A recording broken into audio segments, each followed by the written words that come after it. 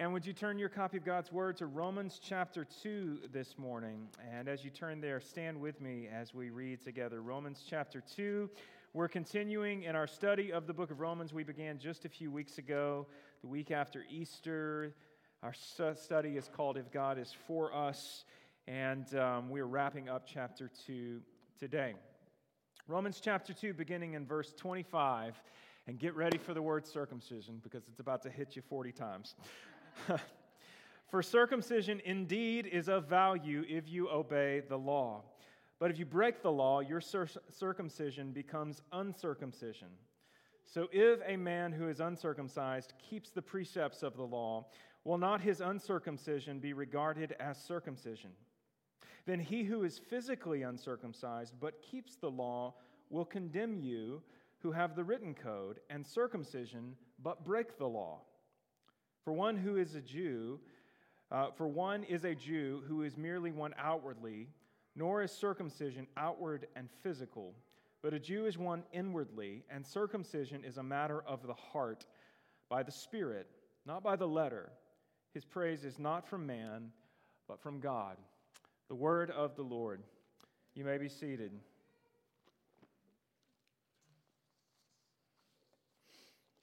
All right. So we're wrapping up chapter 2 of Romans today. Quick recap on where we are and where we've been up to this point. Up to this point, Paul has introduced himself to the church in Rome. This book is called Romans, but Paul is not just writing to Romans in general. He is writing specifically to the church in Rome, and contained within the church in Rome are both Jews and Gentiles. It's the common belief that the church in Rome was probably started by Jewish converts who had possibly picked up the gospel in Jerusalem and had brought it back and instituted the church. However, very quickly, non-Jews, who are known as Gentiles, had become a part of the church in Rome and had become a significant part of the church. So Paul is kind of, as we've said, an unknown commodity to this group of people. Maybe they've heard his name, but really they probably don't know much about him. And so he is introducing himself, and by way of introduction, what he says is that he is unashamed of the gospel of Christ, because it is the power of God to save all who believe. So he declares the power of the gospel, but then he immediately turns and starts talking about why we need the gospel. And the answer is we need the gospel because our sin is complete and total and just rampant. He says that God has given mankind over to his sin, and that our sin deeply penetrates us. And as we pick up today, he has turned his focus from just like the sin of all people in general to very specifically the Jews and the sin of the Jews. And Paul was a Jew, as most of you remember. He's zeroing in on them specifically. And as we're looking at today's text, there's this phrase that continually pops up throughout Paul's writing, and it's this phrase, God shows no partiality. So one of the common beliefs among some of the Jews at this point in time was that if they were to come before the Lord on the day of judgment, that they would be saved, not really because of anything Christ has done, but purely because of the fact that they were Jews. So their belief was because of their ethnic heritage that God would look at them and ultimately declare them justified before him. And so last week we started looking at two reasons why the Jews potentially believed this, and Paul makes two arguments against each of these two things. So last week as we started looking at this, we looked at the first reason, which was that they possessed the law of Moses itself. So one of the reasons why Jews who were Christians, Jewish Christians living in Rome, one of the reasons that they might say that they would just be saved on the day of judgment was because they possessed the law of Moses, that God had handed down the law to them through their forefathers, that they were the ones who had it, and that the Gentiles did not have it. And so we examined that last week. Paul's point of view was this: what does it matter? What does it matter if you possess the law? What does it matter if you know the law if you don't do it, right? He says when God looks at you, he's not going to be asking, do they have the law, or have they heard the law, or do they possess the law? What he's going to be asking is, are they obedient to the law? He says that's what people are going to be judged on, is their obedience to the Word of God, not just their knowledge of the Word of God, but whether or not they do it. The second argument we see today, which was that they would be saved because they possessed circumcision. And if I can be real honest, I think circumcision is one of the strangest things in the entire Bible. Like it really, when you kind of pull back and examine what it is, I mean, it's just bizarre. Last night, Aubrey, our 9-year-old, asked, "Dad, what are you preaching on today?" And I said, "Circumcision." And she said, "What's that?" And so Lindsay told her, and I don't think she's ever going to ask us a question about anything ever again, right? So score one for us. There was this common belief that because we possess this mark, because we've been set apart as God's people, and not just in kind of an ethereal way, but in this very physical way, we have been set apart, that if we were to come before the Lord on the day of judgment, He would declare us righteous. And as we begin to look at this might seem like a strange practice to us, but it's also not a stretch to see why the Jews would have thought what they thought.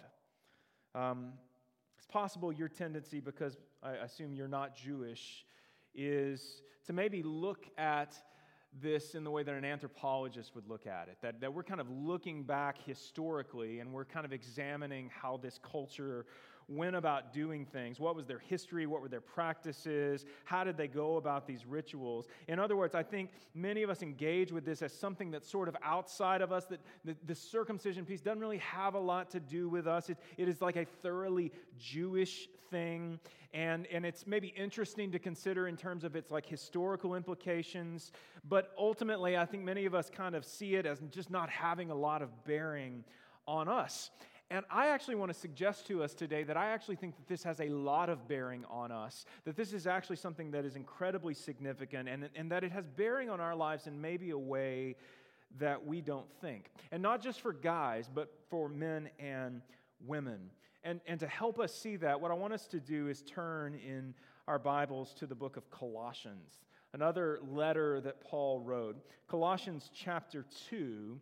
And in Colossians chapter 2, Paul is writing primarily to Gentiles. Remember, we said in Romans, he's writing to both Jews and Gentiles. Here in chapter 2, he's zeroing in on the Jews. But in Colossians, he's writing to a group of Gentile Christians who were wrestling with all of the implications of the Jewish faith for their Christianity, because many people were trying to impose the rituals, the holidays, the practices of the Jewish faith on them.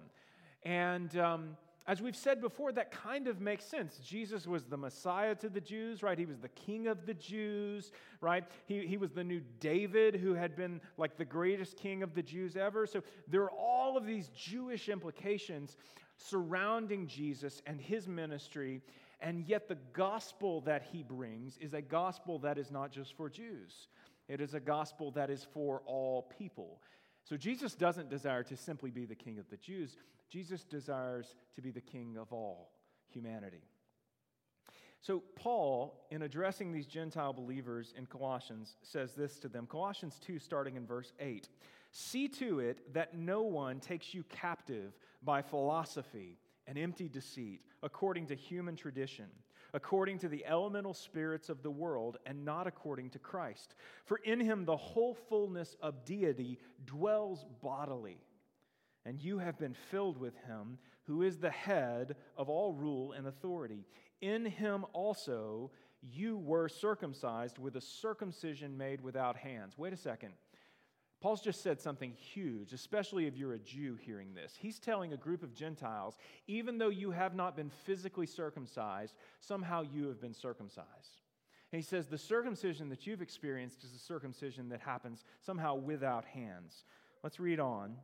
He says, "By putting off the body of the flesh, by the circumcision of Christ, having been buried with him in baptism, in which you were also raised with him through faith in the powerful working of God, who raised him from the dead. And you who were dead in your trespasses and the uncircumcision of your flesh, God made alive together with him, having forgiven us all our trespasses, by canceling the record of debt that stood against us with its legal demands. This he set aside, nailing it to the cross. And guys, there's so much here, but quick 30,000-foot view. Gentiles, that's us, if you have faith in Christ, even if you are physically uncircumcised, even if you don't have the law of Moses, because of the cross of Christ, God views you as one who both bears the mark of God and as one who has been declared righteous with regards to the law. So Christ, through his work on the cross, offers to all people something that they did not previously have, right? Which is the opportunity to be justified before God and to be marked as God's people. And notice what Paul says. He says the sign of all of this is not a physical circumcision in the way that it had been for the Jews. He says the sign of all of this is baptism. This is back up in verse 12. Having been buried with him in baptism, in which you were also raised with him through faith in the powerful working of God who raised him from the dead. Remember the words of Jesus at the Last Supper as he took the cup? He said, "This cup represents my blood, which is ultimately constituting a new covenant." This new covenant is in fulfillment of the old covenant. The old covenant being the covenant God made with Abraham, the covenant that was all about the law and circumcision. I mean, circumcision was the sign of the covenant with Abraham. This is the thing God commanded Abraham to do, not only to himself, but to every male in his household, and then ultimately to every boy born into the nation of Israel. This was what was to happen. But we come all the way here, and we see that Jesus is instituting a new covenant. He's not abolishing the old. He's bringing it to its natural place of fruition. He's instituting a new covenant through his sacrifice, through the cross itself, through his body and his blood. And in this new covenant, there is a circumcision, but the circumcision is something like baptism, and it's something like the presence of the Holy Spirit dwelling within your life.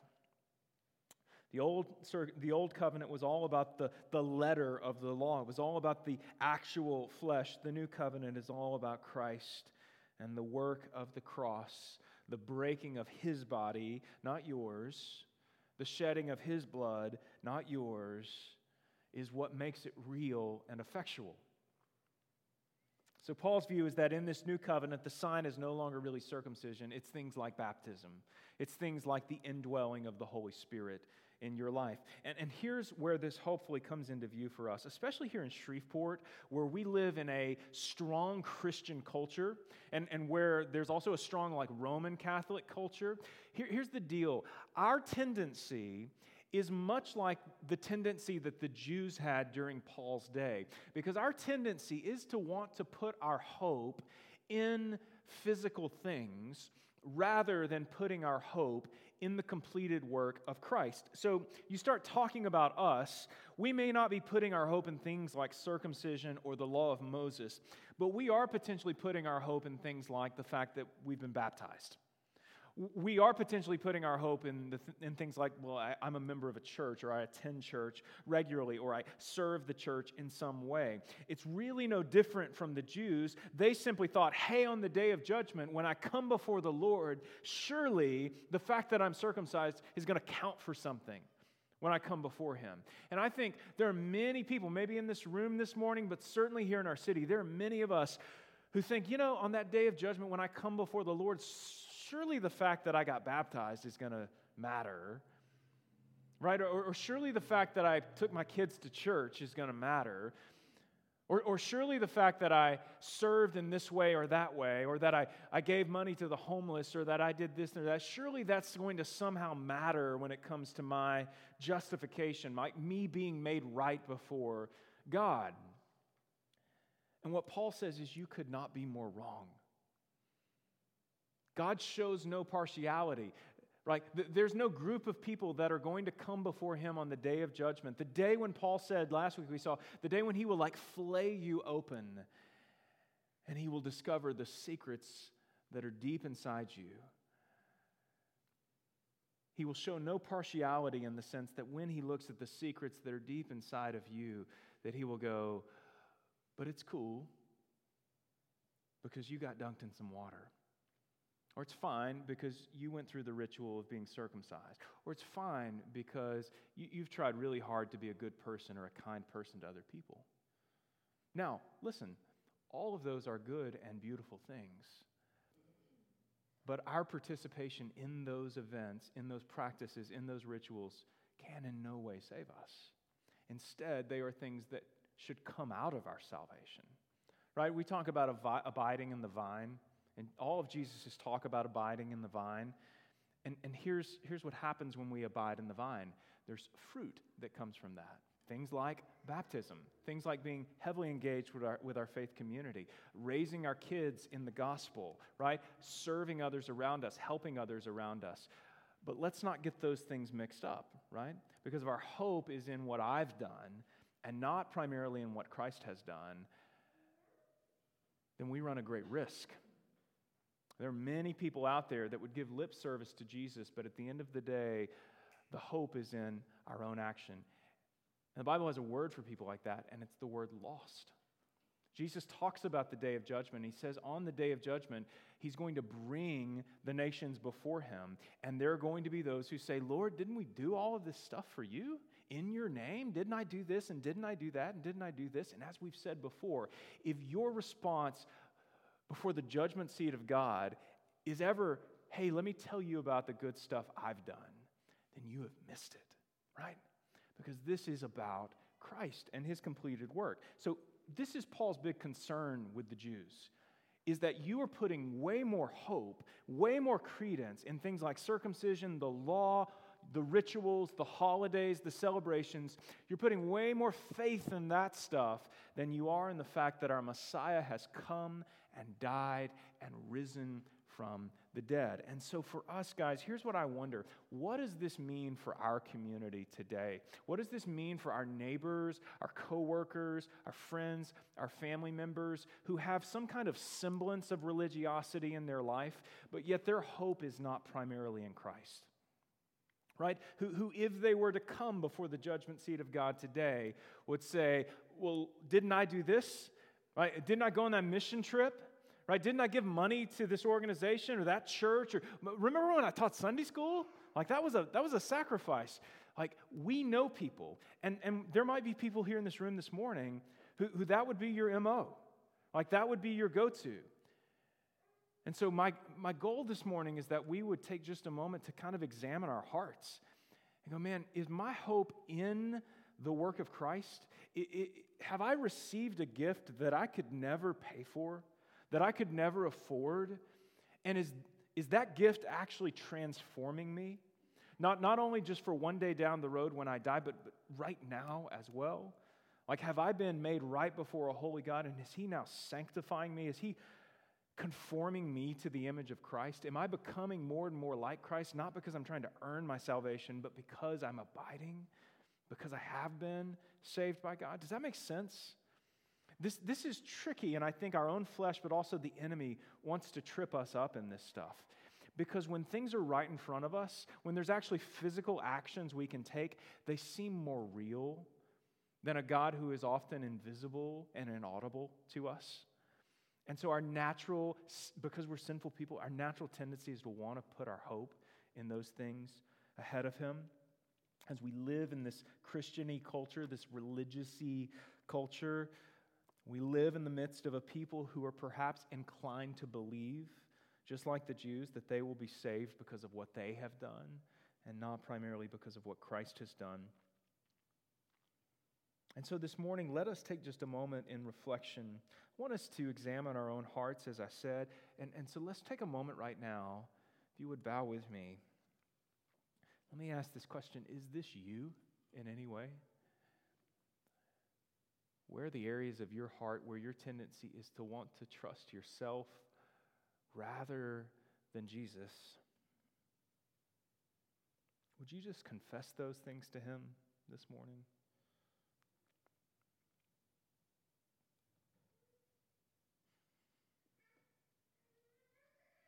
Is your tendency towards more of a works-based gospel? If so, I want to pray that you would have a fresh experience with God's Spirit today, that He would free you from those things.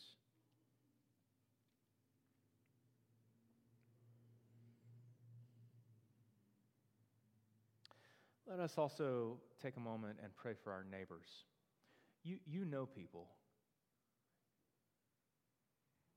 that struggle with this, where Christianity, faith in Christ, is something they put on and take off. It's my Sunday clothes, right? Would you pray that the gospel would impact their lives and that God would use you and our faith community to share the truth of Christ with them?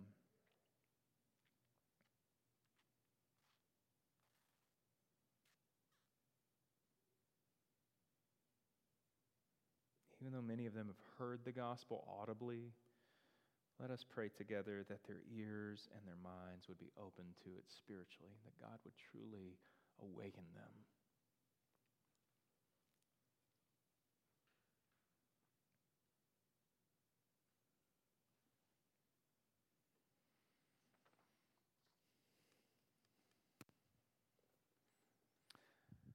And allow me to pray the same thing for us this morning as well, that we would not be distracted, that we would continue to abide, and if you are not, that you would allow His Spirit, His kindness to lead you to repentance. Let us pray. Our Father in heaven, we thank you for your grace and your love and your mercy. We thank you for the ways that your goodness has been shown to us through the cross of Christ. And Father, we pray this morning that you would forgive us for the times that we have come to believe that we could in any way be reconciled to you through our own work. Father, we pray that you would give us guidance and wisdom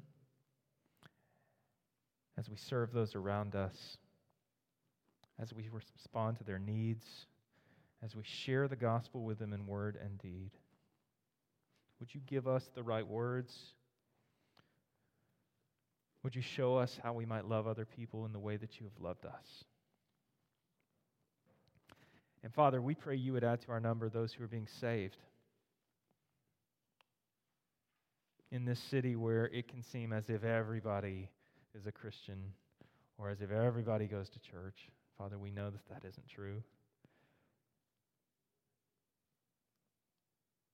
We pray you would draw people to you through your Spirit, and then you would save them by your power.